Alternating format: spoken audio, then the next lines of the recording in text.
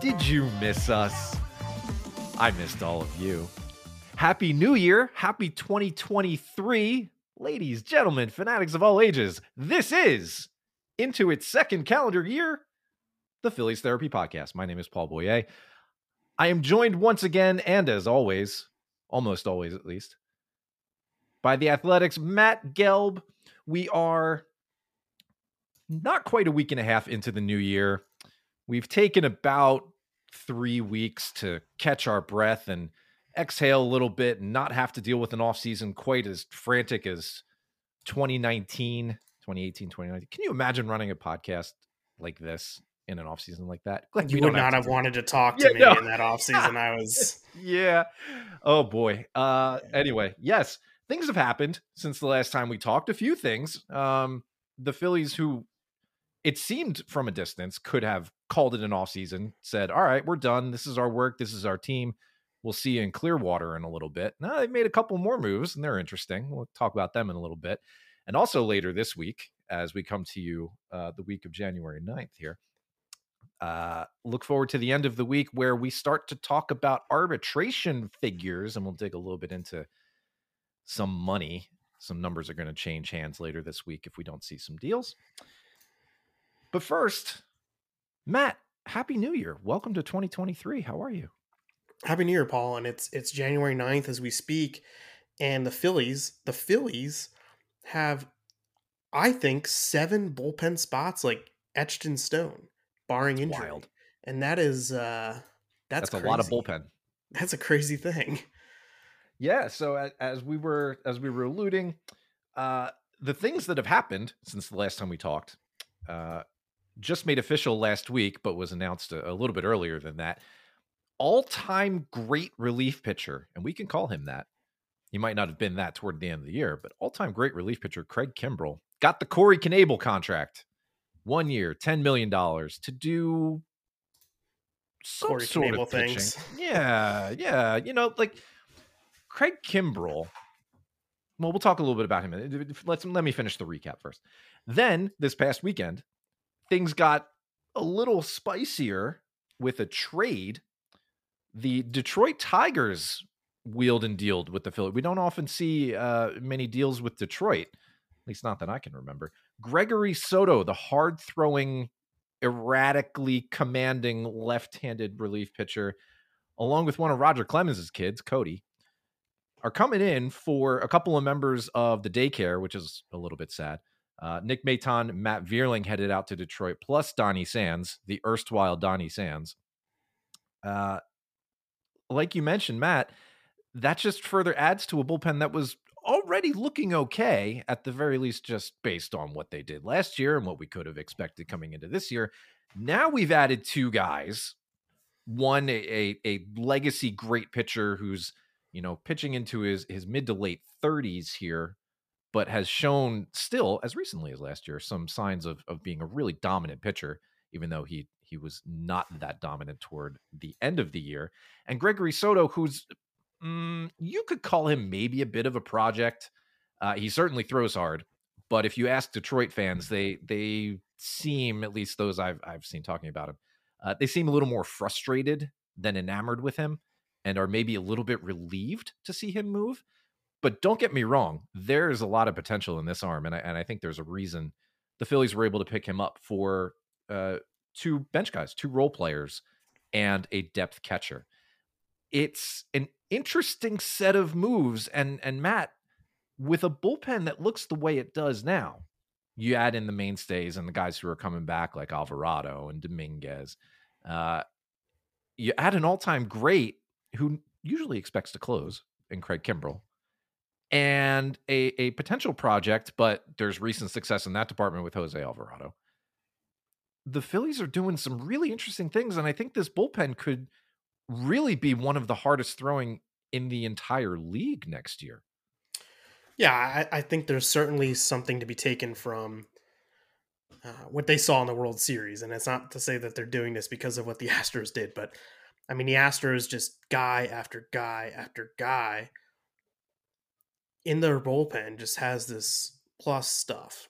Yeah. And, the Astros had an all time great bullpen last year. It's one of the reasons why they beat the Phillies in 6 games in the World Series. But uh, you look at the Phillies now, and they run 6 or 7 deep here with some really quality stuff. And the thing that I'll take that I can lump both of these acquisitions, the Kimbrel and the Soto additions, into one theme that I keep thinking about is that they are not going to be the guy in a bullpen next season, and they Mhm. were the guy in a bullpen. Each of them were last season, Yeah. and that led to some frustration because I don't know that each one of those guys should be the guy in a bullpen.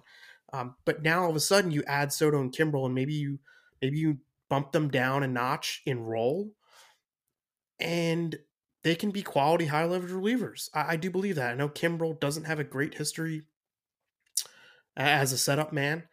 Uh, I think the Phillies have given him some good ideas and have got him in a good headspace and have convinced him that, look, hey, this is the way now. There aren't a lot of like quote unquote closers, capital C, left in the league anymore. There really Right. aren't. I think in my story I noted that there were 11 guys last season who had 25 plus saves. I'm gonna look at this right So a third now. of the league had only 25 plus. I Yes, sorry. Yes, 11 pitchers last year had 25 plus saves. And in 2011, when Kimbrel first became a closer, there were 22 such pitchers. Halved in 10 So years. about a Wow. decade. Yeah, halved. And, the Phillies had 11 different guys record a save last year. That was a franchise record, and something probably went overlooked, I guess, as they were winning in the summer. And just like, they never named a closer, and like it No. was unconventional. And certainly Dominguez got the lion's share of those chances, but there was a lot of Brad Hand in there. There was Alvarado, there was Brogdon and Bellotti. Uh, this is how Rob Thompson wants to run his bullpen, and when you go 7 deep, like Bellotti is their seventh guy right now. And I think Bellotti is like a really solid middle reliever. Like he is a Yeah. guy in the middle who, if you have to ask him to pitch the eighth one night, maybe you're not wild about it, but it's not crazy. It's not the craziest thing, especially if he's landing that slider for strikes. So uh it gives Rob Thompson options. I think he's probably the biggest winner in this trade because he's going to have ways to keep his guys fresh and not necessarily compromise in-game strategy on a given night, right? Yeah. He likes to run his bullpen really similar to how Joe Girardi ran his bullpen, and that is that he doesn't like to use guys 3 days in a row. He doesn't really like 3 out of 4 days. He wants to be careful because, as we saw, like he'll use his guys in October, like he'll lean on those guys, and he did. Those relievers pitched, his best guys pitched quite a bit, Yeah. and that's why you kind of try to save them during the season and not overuse them. And now he's in a situation where, let's say, we're on a given night and he doesn't have Dominguez, he's unavailable, and he doesn't have, let's say, Soto, he's unavailable. Okay, your two of your best guys are down, Hmm. but now you've got Alvarado and Kimbrel or Matt Strom for the late innings. You've got Brogdon if you want him. So there's just a lot of mixing and matching that can happen here. It's a bullpen that will feature the two hardest throwing left-handed relievers in the sport, Alvarado and Soto, and that's a unique feature to have. Uh, these guys are, they may not always throw strikes, but they throw hard, and velocity is still king in this game. It is, especially if it's well located. So there's a lot of interesting things about this bullpen. On paper, it's not always going to work out the way that you design it, and that's why you go get the depth that you got. Uh, Soto, in a lot of ways, is similar to Alvarado. I know he's not the same guy, but I'm sure there are some lessons and some ideas that they have, and how they harnessed Alvarado, and Yeah. really just got him throwing his best pitch more, and just got him throwing more strikes and more confident. I'm sure there's going to be some lessons they try to apply to Soto, who's probably less of a project than Alvarado was when they acquired him. He's a two-time All-Star, and I know that's really by default. He was on the Detroit Tigers, who didn't really have a lot of options for All-Star, but he is more accomplished. He's pitched more ninth inning, more bigger spots than Alvarado had when he came to the Phillies, but That's a true. lot of a lot of similarities. The thing I look at with Soto that I think is interesting and maybe piqued the team's interest as well, the strikeout to walk ratio, not super great. And that's fine. I think that's obviously something they're going to have to tinker with to find a way to get him to throw a few more strikes. He's got, walks per 9/5. That's a high walk percentage. You don't really want to see that too much. So I think a good indicator of success will be not just strikes in general, but quality strikes. You want to see how that command factors in, because the Phillies obviously are not they're not afraid of wildness, Correct. right? Like you can call it wildness. I think there's confidence growing in their ability to apply fixes to some of these guys who look like they might be in need of one. And I think you could say Soto was in need of one just because that command probably held him back. There's some Where good. where do you think the Phillies relievers last year? Where Mhm. do you think they ranked in walk rate for the season among all 30 major league teams? That's a really good question because I know the starters did a really great job at limiting walks.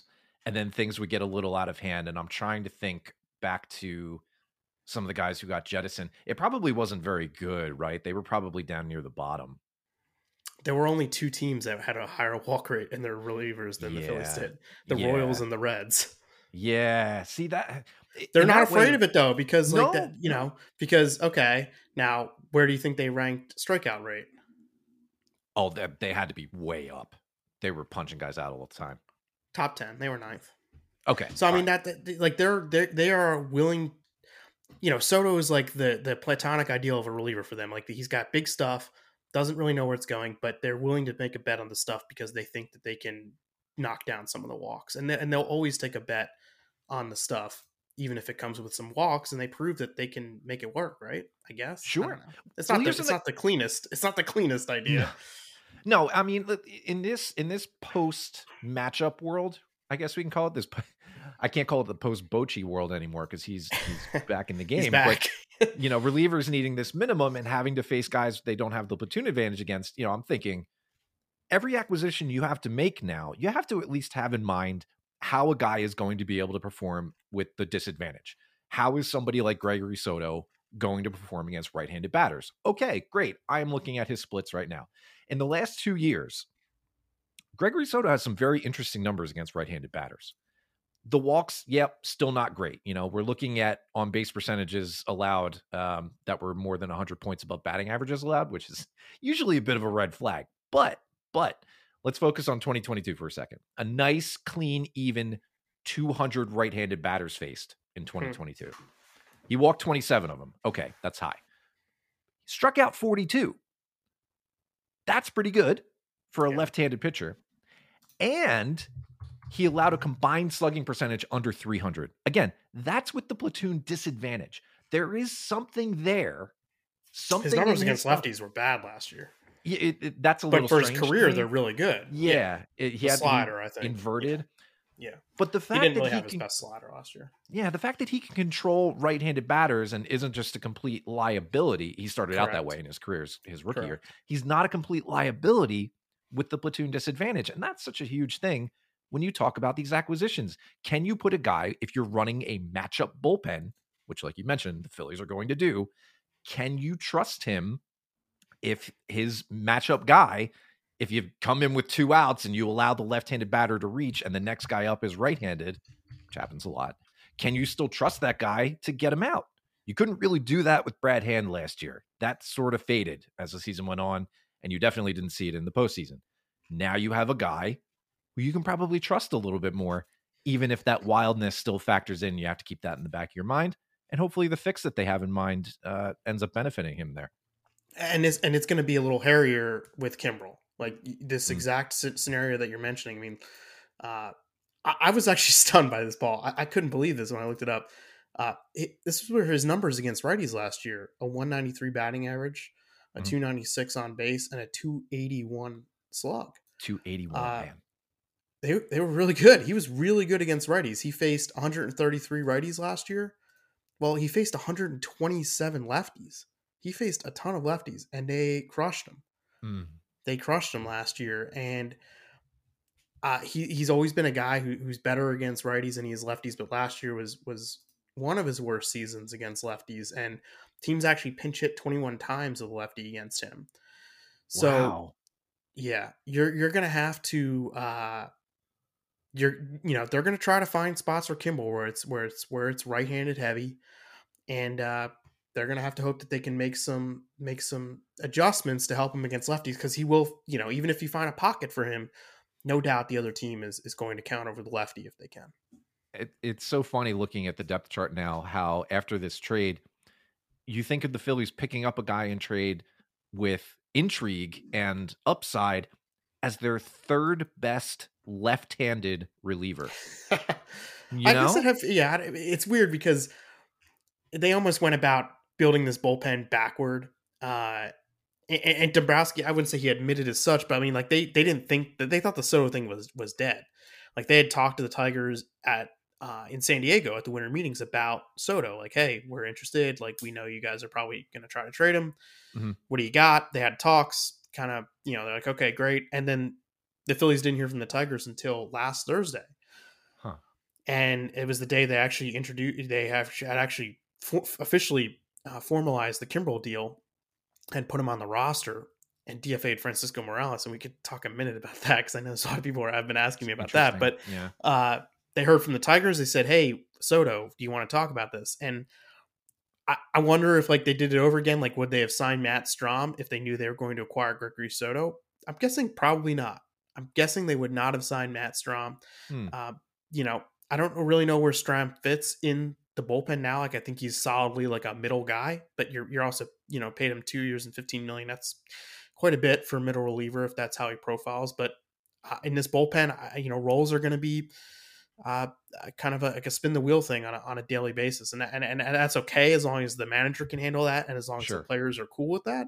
It Mhm. sounds like most of them are. Like, we'll see. I mean, I think it's a little bit of a spring storyline. Like, how do you get buy-in? And I guess the buy-in is simple as point to the wall or point to the flag in center field and be like, hey, this is what we did last year, like Right. this is how we ran our bullpen, and this is, it worked. And like, ask the guys who were here last year how it worked. Like, you'll get your shots, like, be ready, like, kind of embrace the sort of madness. This is how things are done now. So we'll see if the guys take to that. But I'm guessing that Stram, they probably wouldn't have signed him to the deal they signed him if they knew they were getting Soto and Kimbrel, I guess, too. I don't know. It's kind of hard where Stram fits, right? Yeah, sure. And look, more bullpen arms is never a bad thing, right? Right, right, We're right. talking about a team that's going to need to cover innings in, fire drill situations. You expect maybe a little bit more than they did last year, coming off the long season. Starters, maybe if they're ineffective more frequently, maybe there's just more coverage that you need. And if you have a quality arm back there, you feel a little bit better about that. More options, never a bad thing. Um, but I do think we need to flip the table to change our perspective on the trades for just a second and take a quick look at the people going out. You mentioned one of them, and Francisco Morales being designated for assignment, as well as Nick Maton, Matt Vierling, Donnie Sands heading out the door in the trade. Um, Cody Clemens, just to wrap up that bow, I guess, right now just figures to battle for a bench spot. Yes. Left-handed hitting utility player, has played a little bit of everything, Was not good some as a rookie. outfield, some infield. Um, you can sort of think of him as a Maton replacement ish. Maton would probably slot above him in a Ish. roster Yeah. depth chart. Yeah. Um, but Clemens is in to battle for a reserve role. So thinking about the guys who departed us now, and it's a little bit sad because it includes two of my personal favorites. Nick Maton and Matt Vierling, along with depth catcher Donnie Sands. Maton and Vierling, their departure in a trade like this, while sad, and I'm happy for them to get extended looks, which they figured to get over in Detroit.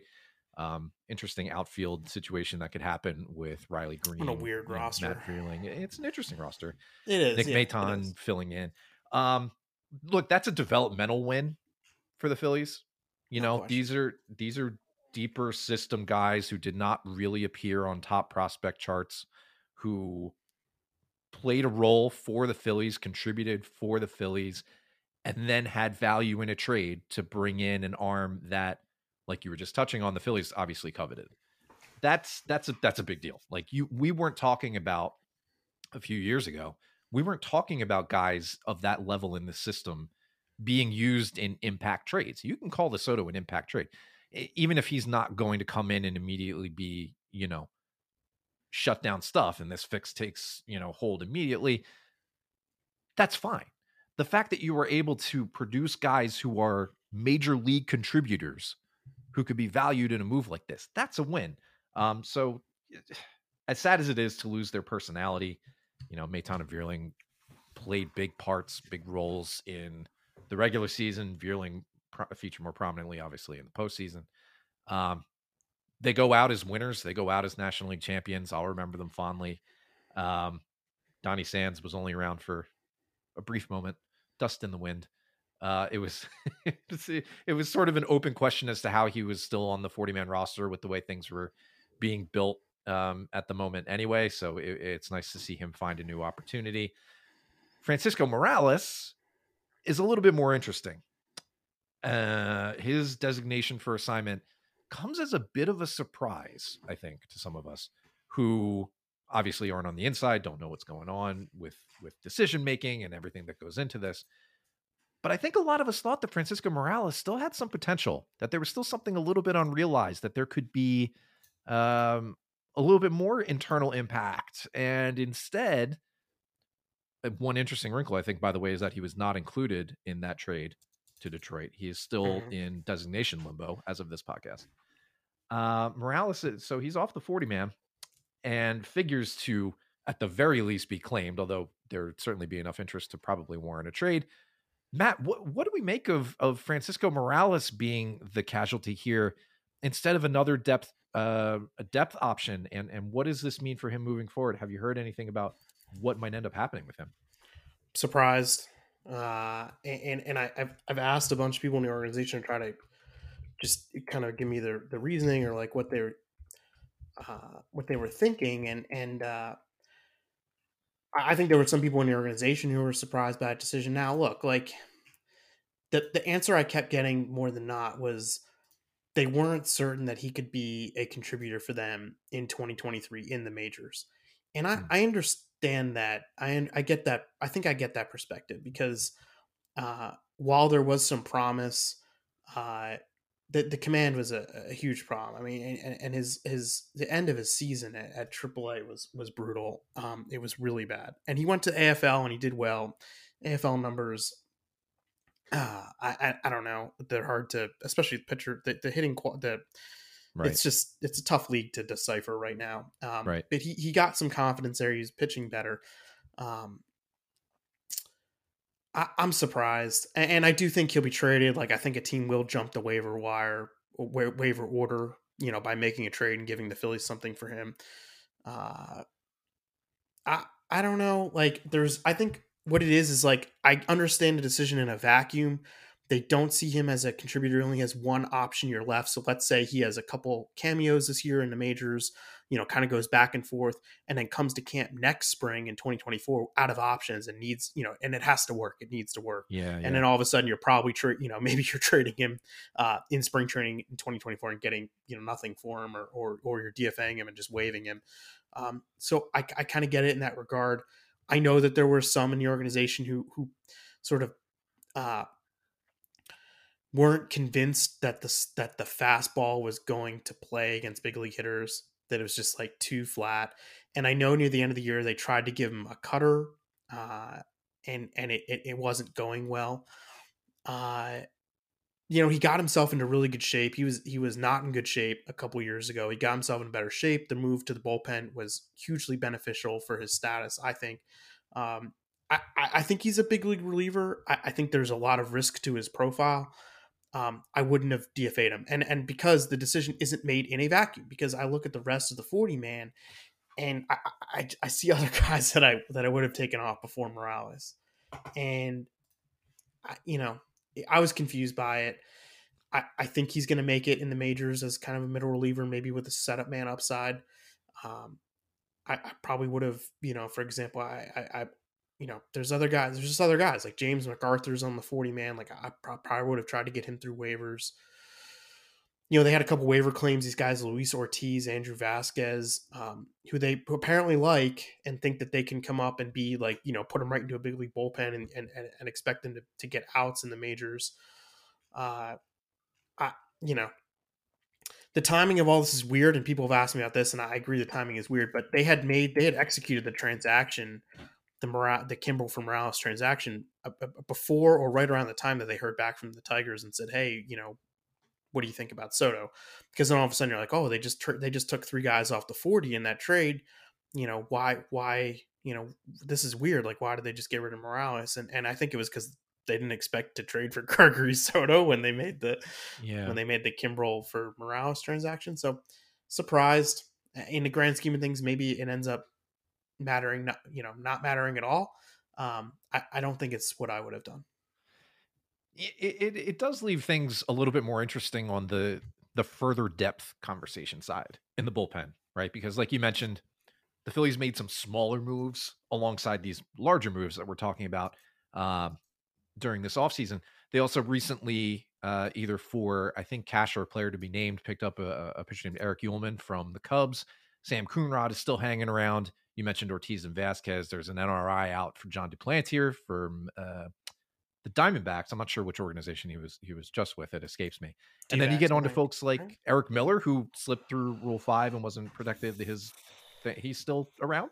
He's still an option. Damon Jones, who made a major league cameo, on into some deeper cuts. And I there are some names there that, you think, okay, there's something there. Maybe Coonrod, I think, is a curiosity. The fact that he's still hanging around and has an arbitration agreement. Phillies obviously still think there's something there, even though he missed most of last year recovering from injury. Um, then after that, it just kind of gets into the churn quality. I think most of those guys that we mentioned who are on the 40 man, in particular Coonrod Ullman. I believe I'm pronouncing that name right. Please forgive me if I'm not. I And have no idea. Ortiz, they have options. So Sounds right. um, yeah, Vasquez does not for his part. Um, but He doesn't have there's options? Wait, why was he still in the 40? Why? I am looking at roster resource, which is informing me that Vasquez among them does It's a not pretty have good an option year source. left. Yeah. It is. So I don't. I Huh. think it'll be interesting to see how things shake out in the spring. If there's any more potential moves, I don't know what kind of 40-man moves could be left for this team, especially now that we've been sort of surprised with They're at a relief 39 move. now. Okay. Yeah. So and they even have a spot. Well, Yeah. I don't so know. I think, I don't yeah, know. like, Hmm. I think this is like hurtling towards a spring trade of like Sam Coonrod for a fourth outfielder. Yeah, maybe. I mean, that would make sense. Yeah, it seems like that now that some of the depth has been trimmed from the bench when you're dealing out Maton and Vierling, which was a sort of a position of strength. So you can kind of understand dealing from that in order to pick up a bullpen insurance policy. That maybe something, rears its head in the spring. Hopefully everybody stays healthy, but if somebody goes down, the Phillies are already a little bit thin with outfield stuff because we're talking about, Cody Yes. Clemens just came in, but he's, you know, he's fighting for a job. Dalton Guthrie was a rookie last year. He's got some intrigue, but he's mostly just a speed and defense guy. So yeah, I think that's a hypothetical possibility. Yeah, Something and, to and keep an eye on. Dabrowski even alluded to it. Like, he's like, look, like, we have some bullpen depth now, and he's like, maybe we end up, trading from that depth. And he's not talking about the top 6 or 7 guys in his bullpen. He's talking about the next tier, and Coonrod's in that next tier, and he can be sent to the minors if he doesn't make the team. But I think the best thing that would happen for the Phillies is that Coonrod has a good spring, because then I think they can trade him and get another big league piece for him, like a bench piece. Coonrod, for what it is worth, the agreement that we just mentioned a moment ago is the only one of the Phillies arbitration eligible players to have an agreement in place. He agreed to a 1-year, $775,000 deal a few weeks back. And that leaves the Phillies with 7 arbitration eligible players still without agreements for the 2023 season. That number has inflated thanks to the import of Gregory Soto. If you look at roster resource, speaking of which, Fangraphs has acquired that. It's invaluable as far as I'm concerned. They Great. do I list use it every Jake. day. Yeah, Yeah. they do list Jake Cave among the arbitration eligibles. Matt, you just confirmed this offline. He has an agreement in place. It's a split deal that he had with the Orioles prior to the Phillies claiming him. He is making just under $1 million with a few $100,000 guaranteed, depending on different spot wherever he ends up slotting in. So he's actually not part of this group, but the rest of them So that that you'll gives see him among this list, 6. yeah, that gives you 6. Alvarado, Hoskins, Dominguez, Mhm, mhm. Soto, Suarez, Sosa. Yep. And that is relevant. We are bringing that up because this coming Friday is the deadline to exchange figures where teams and players and their representatives submit their desired salary figure for the 2023 season. I guess that's the way to put that for both sides. Basically, if you're arbitration eligible, you are not eligible for free agency, you've been tendered a contract, there is a path toward a neutral independent arbitrator deciding what you will make for a given season. Now, that is not the norm. Typically, what happens with arbitration eligible players, as you may know, they come to agreements prior to that hearing ever taking place. But as a matter of course, as a formality and part of procedure, there is a deadline in place for teams and players to have to submit figures for what they think they should be paid if an agreement is not reached. That is what is coming up on Friday. You may know about that most high profile ishly. Boy, I just butchered that. For Rhys You're far Hoskins. more excited about this than I am. I love roster depth moves. This is my jam. Rhys Hoskins, of course, is entering his potential walk year. He has a high projected salary, as you typically do when you reach your last arbitration year. The figure is the guideline is you can expect a player to ask for roughly about 80% of what they would make on an average annual value sense if they were a free agent. So Hoskins is projected to make somewhere around $12.5 million. What he'll actually make is yet to be decided, and whether that's over 1 year or multiple years, also still to be decided. Really, I think what we're looking at here with this arbitration slate is less about Rhys, though we just used him as an example, less about what Gregory Soto might make. This is his first of 3 arbitration years. Even Ranger Suarez on down. I'm more focused at the moment because I don't think we've been talking about this enough, you and I specifically. Jose Alvarado, the recently emerged and elite and dominant and overpowering Jose Alvarado, who will pitch this year in his Oh, age 28 year. you want a new Yeah. contract here. Yes. This is his walk year. Again, assuming he spends all year, most of this year at least, in the major leagues. He has 5 years and about 80 days of service time. You need 6 full years to be eligible for free agency. He's coming up on a free agent payday. If he does not reach a longer term agreement with the Phillies, and who knows if he will, he could walk after this year. Matt, I think it's an interesting case because if the Alvarado of the second half of last year and the postseason is real and the guy you are getting, he's still only 28. What's the thinking here? Well, even if you're Alvarado's camp, aren't you more inclined to just let it play out and get to free agency? You could, but remember, this is also a guy who battled some pretty significant injuries in the years leading up to coming to the Phillies. Maybe there's a chance, especially with how hard he throws, that getting that security could be the priority. I don't know. It's impossible to get inside somebody's head when you talk about things like this. I just think it's fascinating because the Phillies have potentially one of the very elite relievers in the league on their hands. The guy who pitched the second half of last year in the postseason was fantastic. That's not just somebody you just kind of pick up. Right. And How much are you willing to buy into that from both yeah, sides? Yeah, it's a good. You're right. It's a really interesting one. Yeah. Because it would also leave a hole in the bullpen if he leaves after this year, right? Now you have Matt Strahm who would be around for next year, and you have Gregory Soto now to fill in for lefty. So there's a bit of an insurance policy. Again, we're talking a lot about insurance policies. Good to have these things in place. But Alvarado is better than the two of them, at least the Alvarado that we've seen. Losing him, I lean toward just going year to year.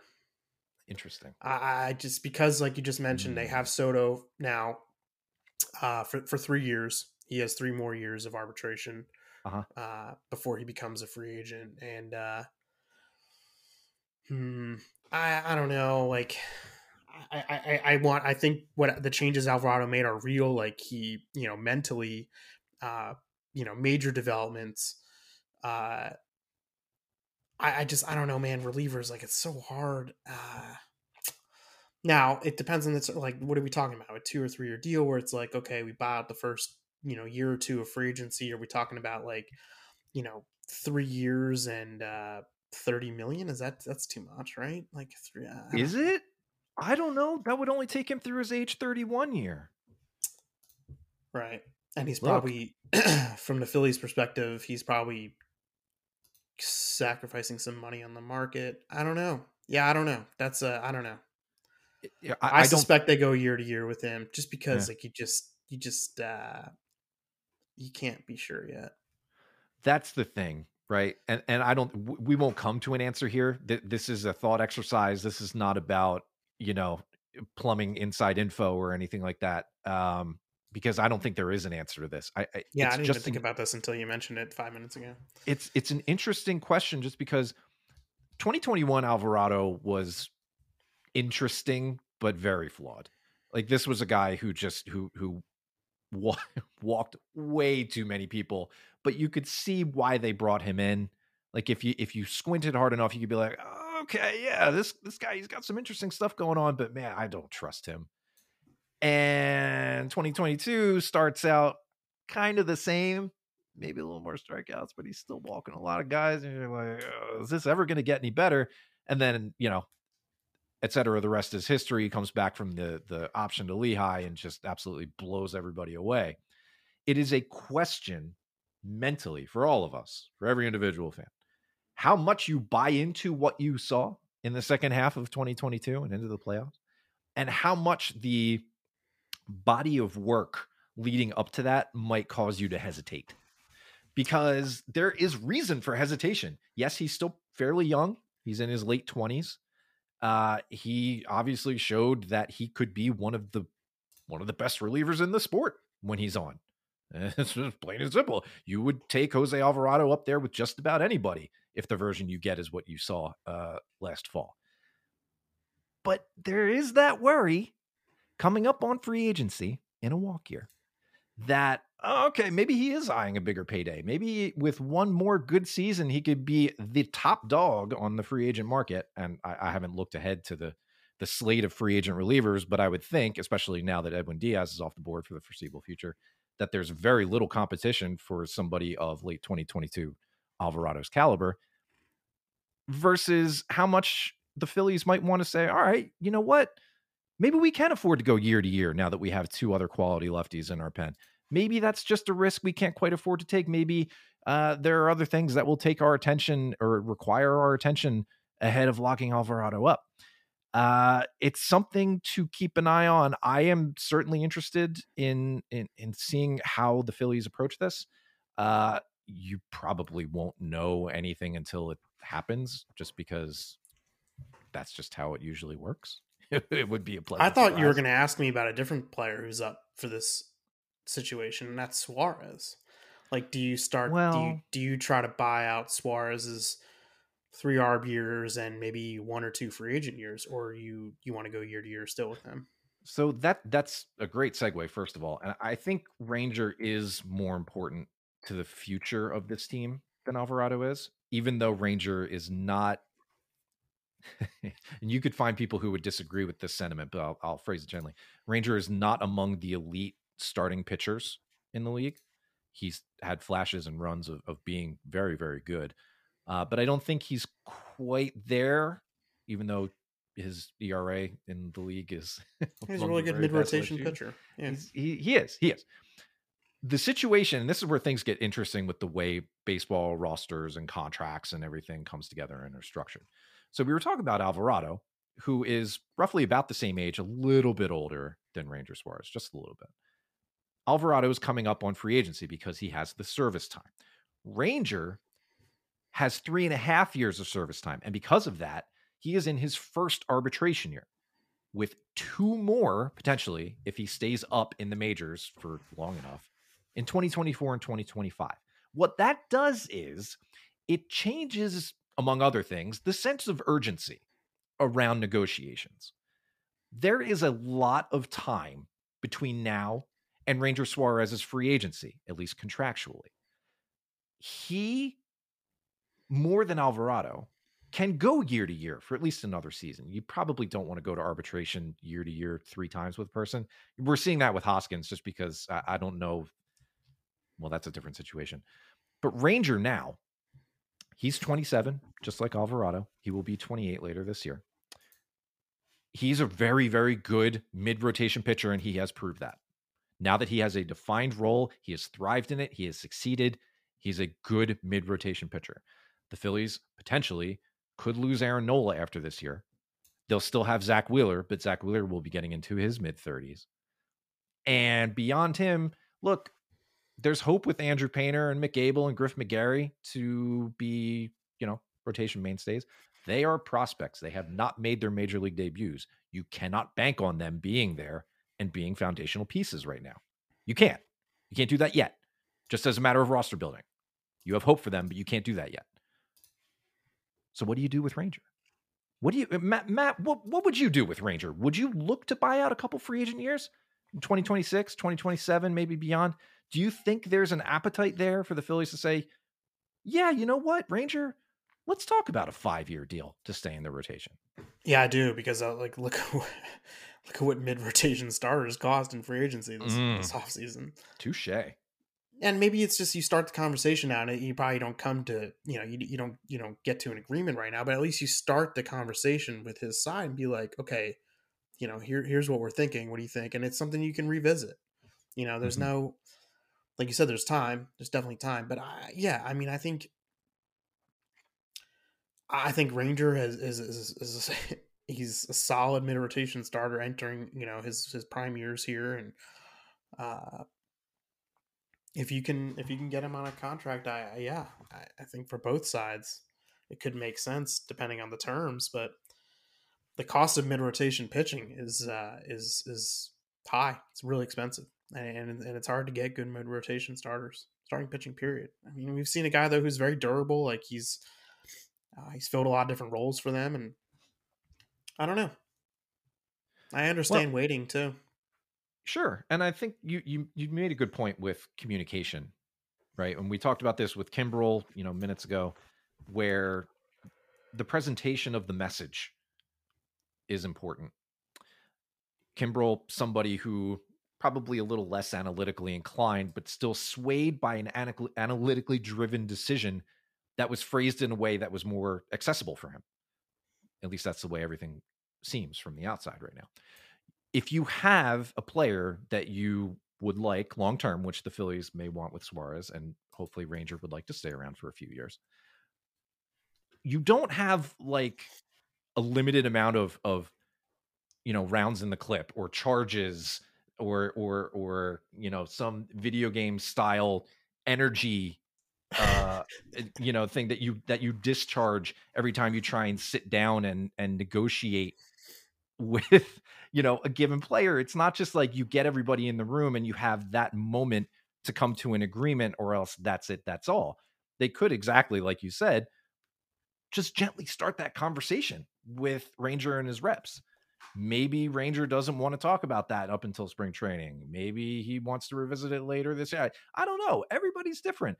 But the fact is, you don't have to do an all or nothing, hell or high water agreement or walk situation when you talk money with players, when you do this sort of thing. There is an art to it. And that's why you hear about, some general managers / presidents of baseball operations who, gain a reputation for working well with agents, working well with reps, working well with players, not simply coming to the table with, here is what we would like to offer you, take it or leave it, because that doesn't always work. So it would be nice, I think, to keep that appearance up, to keep that reputation of handling a player well, thinking of a player as an employee, sure, but also thinking of him as a person who would want to be respected and treated well in negotiations like this. All of those little things that we kind of take for granted, I think, as fans, is just sort of either happening or we don't really mind them as they're happening with these discussions, somebody like Ranger has proven his worth. He's proven his value. He is a fan favorite above all else, which carries huge weight, obviously, in this city. There's a lot working in his favor right now. I would think that if there's a mutual affinity, there's an appetite for something like this, I would really enjoy seeing him, get paid, get a long-term deal, carry him through a free agent year or two, still have him hit the market before he's 33 potentially. Again, that really depends on length. Probably, I would think there would be options or there's some sort of conditional things involved with a pitcher of his history and usage and his age. It feels like one that would trend a little bit toward that, have a little bit of complexity toward the back end. Regardless, he doesn't feel like a guy who would go year to year. I have nothing to back that up other than just feeling like, yeah, I could see this guy in the rotation for a few years. You know what I mean? Sure. Yeah, like, does that make sense? Sure. All right, fine. I can't believe we went this entire podcast without you asking me the the effect that this trade that really changes the outlook of the Phillies bench has on Scott Kingery. I did avoid that question, didn't I? Look, he's going to come to big league camp, and yeah, he's in the last year, right? Of his 6-year contract, and Look, I do think there will be 1 or 2 bench spots to win in the spring at the very least. Could be 3, probably 2, and I don't know. He'll have a shot. They're paying him like he's not on the 40 man, but they can get him on the 40. It's not going to be a problem to get him on the 40. Look, I still have some hope, right? I do. Good comeback story. It would be fantastic. I think Scott gets a ring. Scott, good. Scott appeared last year in 1 inning. Yes, he did. Yep, 1 inning. I hope he gets something. I hope they gave him a partial share, and I hope he gets a ring. Because look, at this point, we're talking about a guy who has, for 3 years now, really endured some big time struggles publicly. There's been a lot of attention on how things have not worked out so far with him, with the money and all of that, playing out of position, the promise that has turned into just a big struggle. And you know what he's done? And honestly, I wouldn't fault it if anybody was a little more visibly or vocally frustrated. He's just gone out and continued to try and work his way back. And I think that's something that wins a lot of points with people who are big fans of the, put your nose to the grindstone and just work at it. That, to me, it looks like it's what he's doing. Sure, it helps that he's making good money on the contract that he got before he made his debut. That helps. The security that provides probably soothes some of those nerves a little bit. But these are professional athletes. There is pride on the line. He's been the subject of some mockery and derision for the last few years because of the way things have gone. And whether that's fair or not, he's stuck it out. He's working through it. And now, with 2 bench options traded away, 1 coming back, there is an opportunity for him. I'm trying. I would love to see that comeback story get realized, but I also am a little bit leery of it not working out again. And I would hate to see that happen for him. It's a long shot. I mean? It's definitely a long shot, but he's still in the organization, and there will be opportunity, and he'll be in camp. Go get it, Scott. Make it happen, bud. Camp battles. That's something we'll have to think a little bit more about as the spring approaches. Pitchers and catchers are reporting in about 5 weeks. February 16th is the first workout. I love shorter off seasons. I could get used to this. Sorry, I will respectfully disagree, but this is coming fast. This is coming fast. We're 5 weeks from pitchers and catchers, and that's kind of crazy. You got your accommodations booked yet? You all set up with that stuff? Figuring it out. Yeah, figuring out how I'll spend my days down there. I won't be down there the whole spring, but trying to figure out how to best use my time down there. So Clearwater, man, it's hard to harder and harder to find places to live every spring. It's a popular place, and not just because of the Phillies. I mean, it's like Clearwater Beach is like spring break heaven now. It's like it's where everyone goes. So Clearwater is a hopping spot. Love to see it. Well, maybe I'll catch you down there.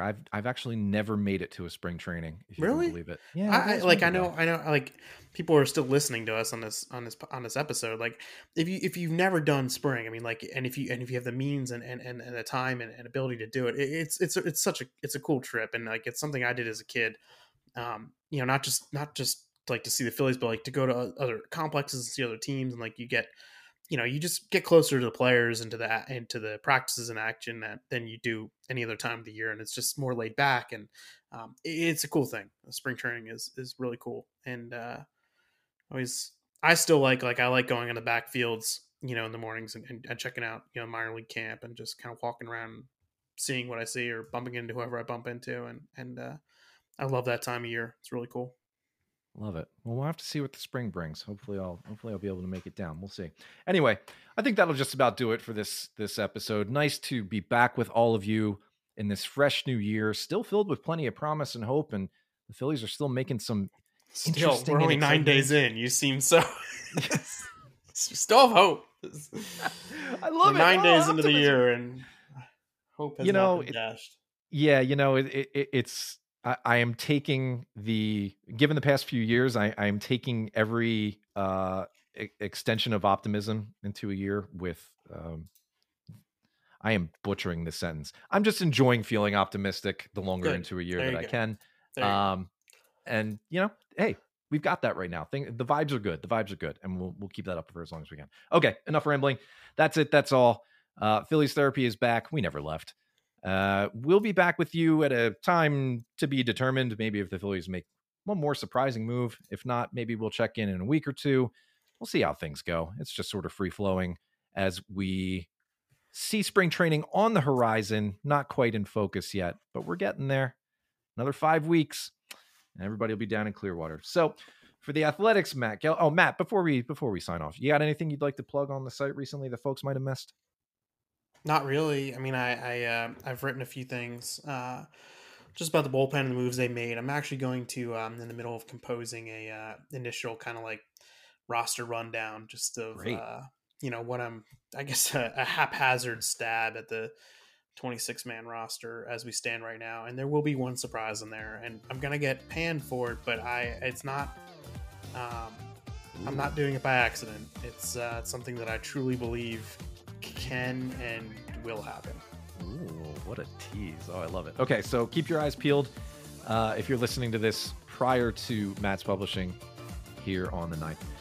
So for Matt, I am Paul. Good to have you all back with us. It's great to be back. And we'll catch you next time.